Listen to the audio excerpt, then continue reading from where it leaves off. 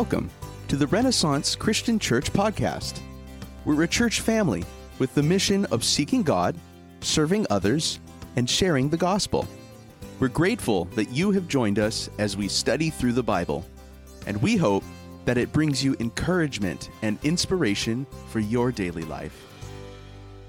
Here's Pastor Robert Fonseca. And so, since it's Christmas time, our series, as Pastor John mentioned early on, we're starting a series called The Joy of Christmas. So, over the next 4 Sundays, we're going to have topics around joy and what that means. And this morning, particular, we're going to talk about sharing the joy. There's no doubt Christmas time is a time of sharing, right? A time of giving. We share our Christmas lights. If you put them outside your house, you share Christmas lights, and you share Christmas cookies. And if you're like me, you share Christmas music, not always to the liking of everybody else. I know I started playing Christmas music in my office at work, and I'm sure my coworkers are going to close my door soon.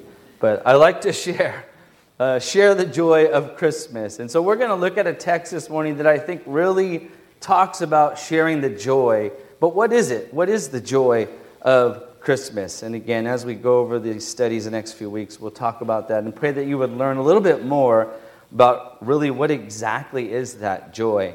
So this morning, let's start by looking at the Gospel of John. So turn there with me to Gospel of Luke. Luke chapter 1. We're going to talk about John, but we're in Luke. Luke chapter 1, we're going to look at verses 5 through 17. 5 through 17, so let's turn there.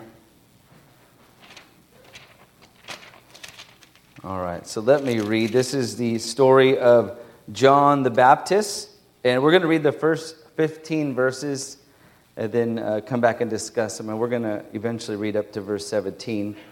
But let's talk about this joy. And you'll see at the very beginning, we're going to read about the announcement of his birth. So let's read that. Starting in verse 5. In the days of Herod, king of Judea, there was a priest named Zacharias of the division of Abijah. And he had a wife from the daughters of Aaron, and her name was Elizabeth. They were both righteous in the sight of God, walking blamelessly in all the commandments and requirements of the Lord. But they had no child, because Elizabeth was barren, and they were both advanced in years. Now it happened that while he was performing his priestly service before God in the appointed order of his division, according to the custom of the priestly office, he was chosen by Lot to enter the temple of the Lord and burn incense. And the whole multitude of the people were in prayer outside at the hour of the incense offering. And the angel of the Lord appeared to him, standing to the right of the altar of incense. Zacharias was troubled when he saw the angel, and fear gripped him. But the angel said to him, "Do not be afraid, Zacharias, for your petition has been heard.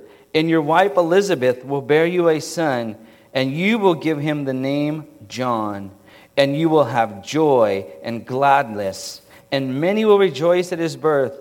For he will be great in the sight of the Lord, and he will drink no wine or liquor, and he will be filled with the Holy Spirit while yet in his mother's womb."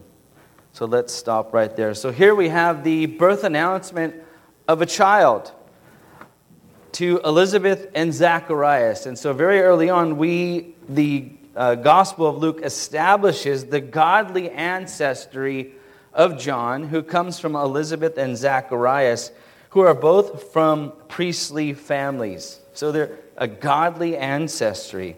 And it says that they were both righteous in the sight of God.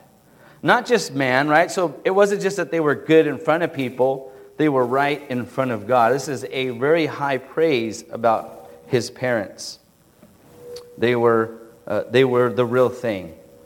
They walked blamelessly, Scripture says, in all the commandments and the requirements of the Lord. So Luke is building them up as these are some pretty godly people. And you would think because they're godly, or at least sometimes we believe in our and our understanding of godliness that God should give them whatever they want, right? If you're doing what's right for God, then God kind of owes you, so to speak. And so I think Luke is trying to give us this little contrast here of this godliness of these people, but yet they didn't have something. Because the very next verse, after describing who they were in verse 7, says, but they had no children. There we go. Oh, yeah. One of the things about ancient Israel, especially their culture, children were a blessing from the Lord. So if a woman, or particular family, was without children, then they must have had maybe the curse of God on them, or God didn't look favorably upon them. But here Luke is saying, no, these people are righteous. They're from the priestly class. They're righteous not just in front of people, but in front of God, but yet they have no children. And obviously this is because God was going to do a miraculous thing for them. The other thing that's miraculous is that they said that they were advanced in years, which basically is a nice way of calling somebody old. So instead of calling your parents old, say, man, you are advanced in years, Dad. That's to nobody in particular in my family who likes to call me old all the time. So hopefully that kid will say you're advanced in years from now on. So it's a miracle, right? They're old people, or they're advanced in years people. They're barren, so how can they have a child? What is going on? Why is God doing this to them? But yet we're told that they constantly prayed later on in the chapter. They prayed often because the angels, remember, he says, God heard your prayers. So it's just a reminder to us, no matter what it looks like on the outside, no matter what our situation, continue to pray. Who knows what God is doing behind the scenes? So Zechariah, in the meantime, Zechariah doesn't give up, right? He doesn't go, well, God didn't answer my prayer. I give up. I'm leaving the priesthood. Me and Elizabeth, we're leaving Jerusalem or wherever they lived, and we're just going to do things our way. No, they continued to serve the Lord. And Zacharias continued to serve in the temple. And we're told here that one of the things that he was chosen to do was enter into the temple and burn incense. And this was a privileged thing. Only 2 priests a day were allowed to do this, one in the morning and one in the evening. Were allowed to go into the temple and make sure that incense was continually burning. Because incense represented the prayers of God's people, prayers of repentance, of confession, and thanksgiving. So Zechariah, even though things are not going his way, he continues to serve God. And in the midst of that, an angel finally appears, going back to our text now. And I want to look at his message one more time. Look at verse 11. And the angel of the Lord appeared to him, standing to the right of the altar of incense. So he's doing God's work, doing his service to God. And God sends an angel to him. And like all angels, when they appear before somebody, their first message is always this. Zacharias was troubled when he saw the angel, and fear gripped him. But the angel said, do not be afraid. Do not be afraid. Because it is a scary thing, I'm sure, I've never seen one, to see an angel of the Lord standing before you. That would be frightening. So the angel says, hey, don't be afraid. Don't be afraid, Zechariah. I'm from God. He says, your petition has been heard, and your wife Elizabeth will bear you a son, and you will give him the name John. So what does that mean? What does John mean? I think there's a message even in John's name. You may be aware of this, but John means God is gracious. And it's evident in a number of ways in the text this morning where God is gracious to Zacharias and Elizabeth. Let me just point out a few of these.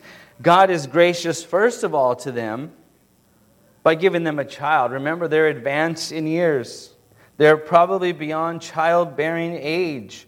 But God graciously gives them a son. And so their son will be a reminder to them of how gracious God is. Not only will he be a reminder of him physically, but just his name, John. God is gracious. Psalm 127 verse 5 reminds us, it says, behold, children are a gift of the Lord. The fruit of the womb is a reward. And I would venture to say every parent in this room or parent-to-be would say children are a gift from God. Children are a great blessing to their parents. And they bring much joy, which we'll talk about in a few moments. So not only is God gracious in giving an old couple a child, God is gracious to this old righteous couple by giving them the joy of a child who would serve the Lord with his life. They would be proud parents because who their child will be. Proverbs 23 verses 24 through 25 says this, "The father of the righteous will greatly rejoice, and he who sires a wise son will be glad in him. Let your father and your mother be glad, and let her rejoice who gave birth to you." This is speaking of parents. Parents are joyful when their children are doing the right thing, right, parents? When our children are good. Even more so when they're serving God, especially for those of you out there as godly parents who have children. You desire nothing else that your child will serve God all their life. I know that is every Christian parent's prayer. Not that they will find the right spouse, we do pray that, or that they will have a great job, but number one, at least we've told our children, is that you are the most important thing that you can do is to serve God with your life, your entire life. Serve God, and then do whatever you want after that, loosely, As long as it's within God's commands, you will. But if you love God and you serve God, you're going to do what God wants you to do. That's the main point, right? Scripture tells us, what does it profit a man if he gains the whole world and loses his soul? So great, you have a great career, you have a great spouse, you have great friends, a home, a car, but you don't have the Lord. There is nothing greater for a parent to know that their child serves the Lord. And that's what Proverbs is telling us. And in the text, Elizabeth and Zacharias are told that their child is going to be great. Look at verse 15 again in the text. For he will be great. Not just great, but he will be great where? In the sight of the Lord. And that great is talking about his rank, about who he will be in God's eyes. He will be great in God's eyes, because being great in the world's eyes doesn't mean anything. It's being great in God's eyes that means the world. And that's why he says he's going to be great in the sight of the Lord. Why? Because the work that this child is going to carry out, he's going to carry out for the Lord. And Jesus echoes this sentiment later on about John in Matthew 11:11. You can just write this down. This is what Jesus said about John the Baptist. He said, "Truly, I say to you, among those born of women there has not arisen anyone greater than John the Baptist." Up until that point, Jesus said, this guy is the greatest thing that's been born. And why is he great? Well, he's great because of the ministry that he's going to have. Right? It's not just that he's a great guy, because not a lot of people like John, if you know the life of John. But it was his ministry for God that made him great. And his dedication to the Lord is, in verse 15, is expanded upon. And there's some external evidence and internal evidence of his dedication to the Lord. In verse 15, it says, he will drink no wine and he will drink no liquor. Well, what it's meaning there is he's taking the vow of a Nazirite. A Nazirite in the Old Testament dedicated themselves for maybe a portion or their entire life to just serve God. And so they weren't going to be filled with anything but God's Spirit. And so that's why it says, hey, this is going to be John. He's going to be fully dedicated to serving God. He's not going to drink any wine. He will drink no liquor. The internal evidence would be this. He's going to be filled with the Spirit. Early on it says that, look at verse 15 again. And he will be filled with the Holy Spirit while yet in his mother's womb. So as a little child, before he's even born, while he's still in his mother's womb, he's going to be filled with the Holy Spirit. And we have evidence of this in verse 44 later on in chapter 1. When Mary comes and she's pregnant to see Elizabeth, what does John do in the mother's womb? He leaps for joy. Elizabeth tells us that my son leapt for joy in my stomach. Evidence that he was filled with the Holy Spirit. He recognized Jesus even though neither one of them had yet been born. And so this again is evidence of John's dedication to the Lord. He was filled with God's Spirit, and when he came out, he would be dedicated to serving God. So God is gracious, number one, in giving Elizabeth and Zacharias a child, but he's also gracious in saying he's going to serve me. This child will serve me. And again, those of us who are parents would like nothing more to know that our children will serve God all their life. And it doesn't mean they have to take the Nazirite vow, right? It doesn't mean, hey, they're going to never cut their hair. There was more to it than that. Never eat a grape. No. It just means they serve God no matter where they are, no matter what job they have, no matter what they do in their life. God is number one. And so that is John the Baptist here. And that's how God was gracious to him. And God is also gracious, and this is going to be the focus of the rest of our sermon this morning. God is also gracious because of what John's coming represents and what John's ministry would signify for the world. Look at verse 14 again in our text this morning. It says this, you will have joy and gladness, right? And so that's the joy and gladness that the parents get. We just talked about it. And many will rejoice at his birth. There's going to be a lot of people excited about John's birth. Why? Because of what it signifies. Look at verses 16 and 17. This is the why. Why? This is why. Verse 16. And he will turn many of the sons of Israel back to the Lord their God.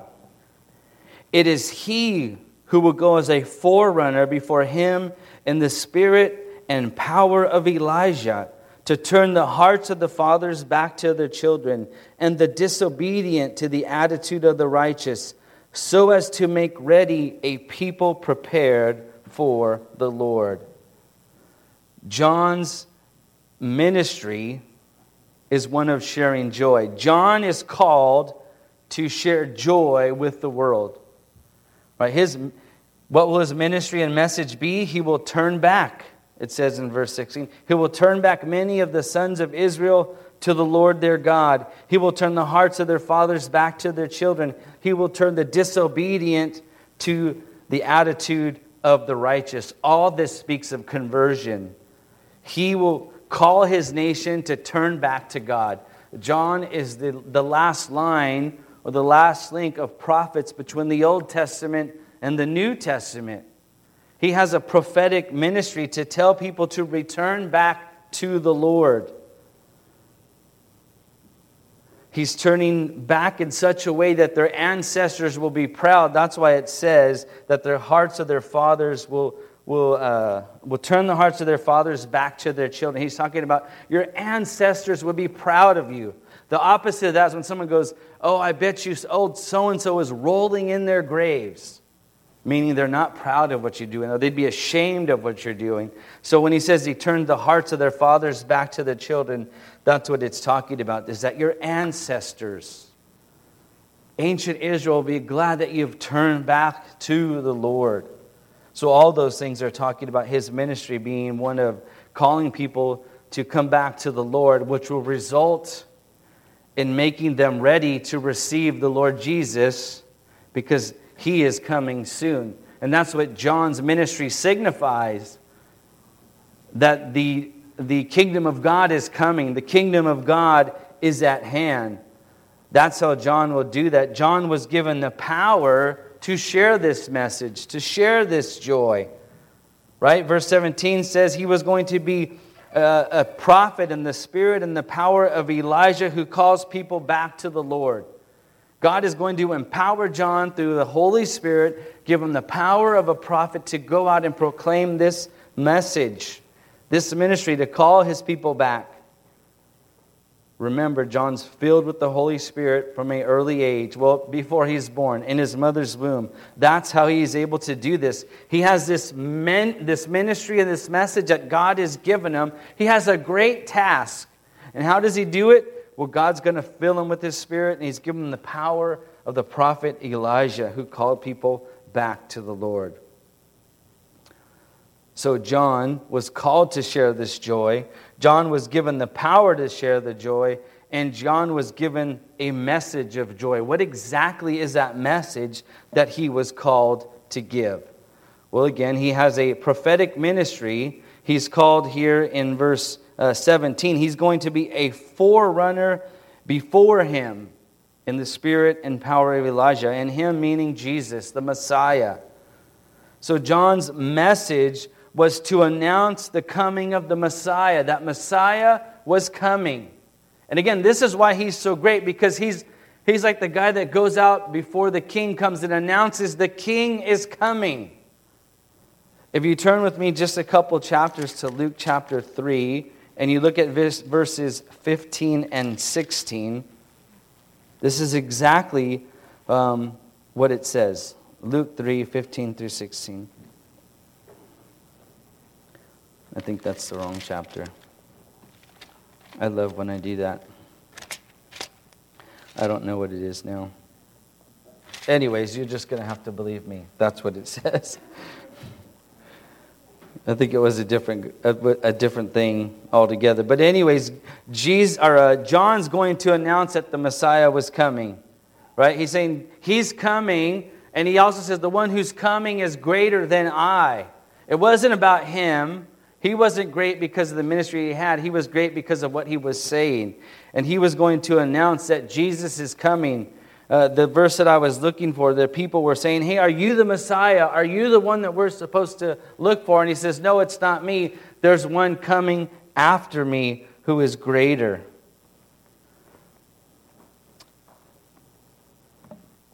So again, that was his prophetic ministry. And then later in chapter 1, if you look at verses 76 through 77, this is a song sung about John by his father Zacharias.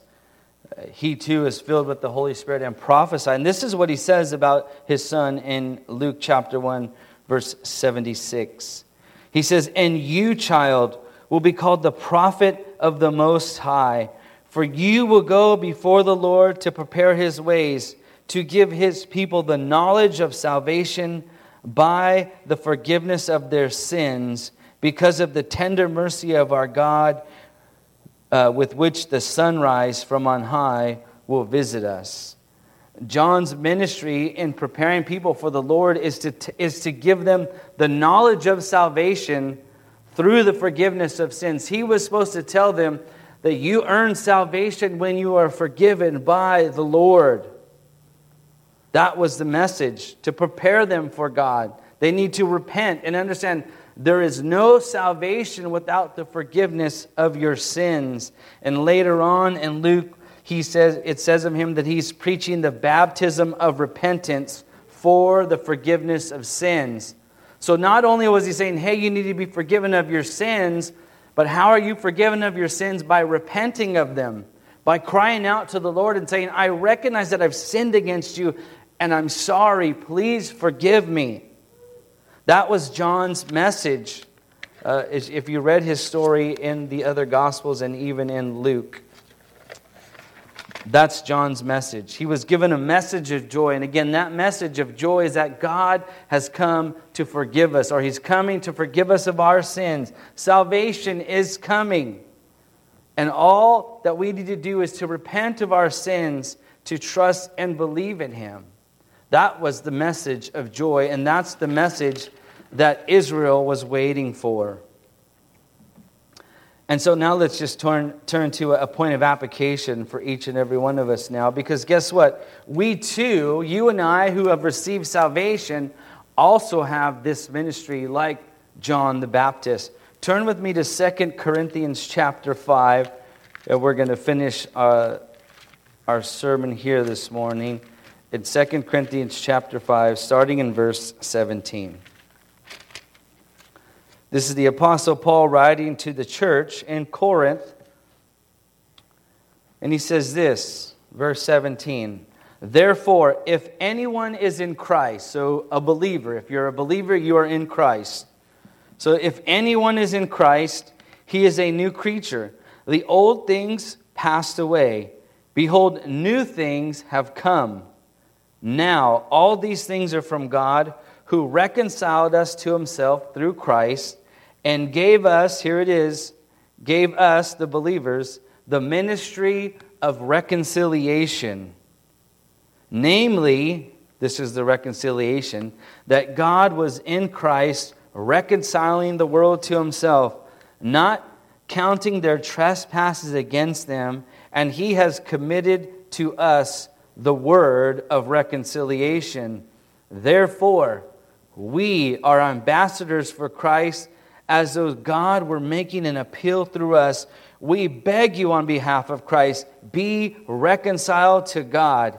He made him who knew no sin to be sin on our behalf, so that we might become the righteousness of God in him.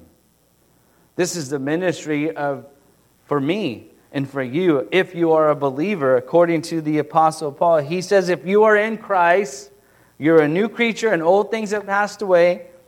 You have now been given the ministry of reconciliation. And what is that? That means reconciling the world to God through what Christ has done.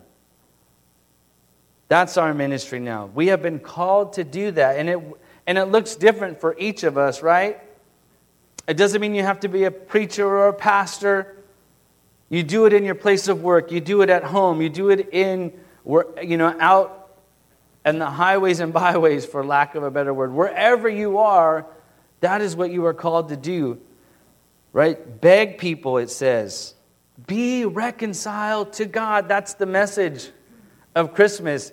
God has come in the flesh with salvation for you. Be reconciled to him. It's not enough to know that he came.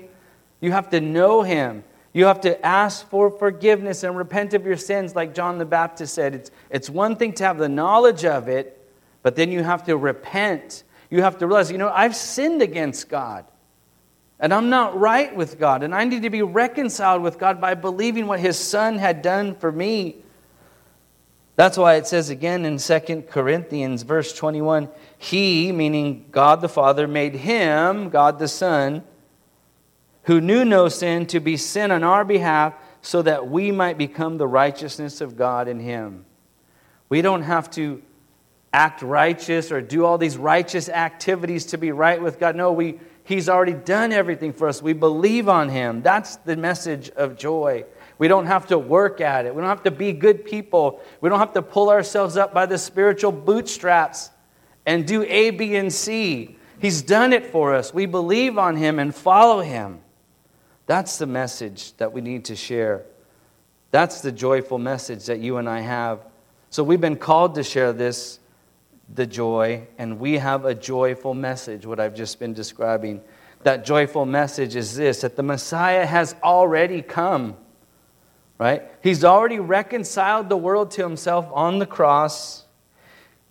And if we believe, then our trespasses are not counted against us. But again, we must repent and believe. It's not enough to just have that intellectual understanding. You must believe it in your heart and confess it with your mouth.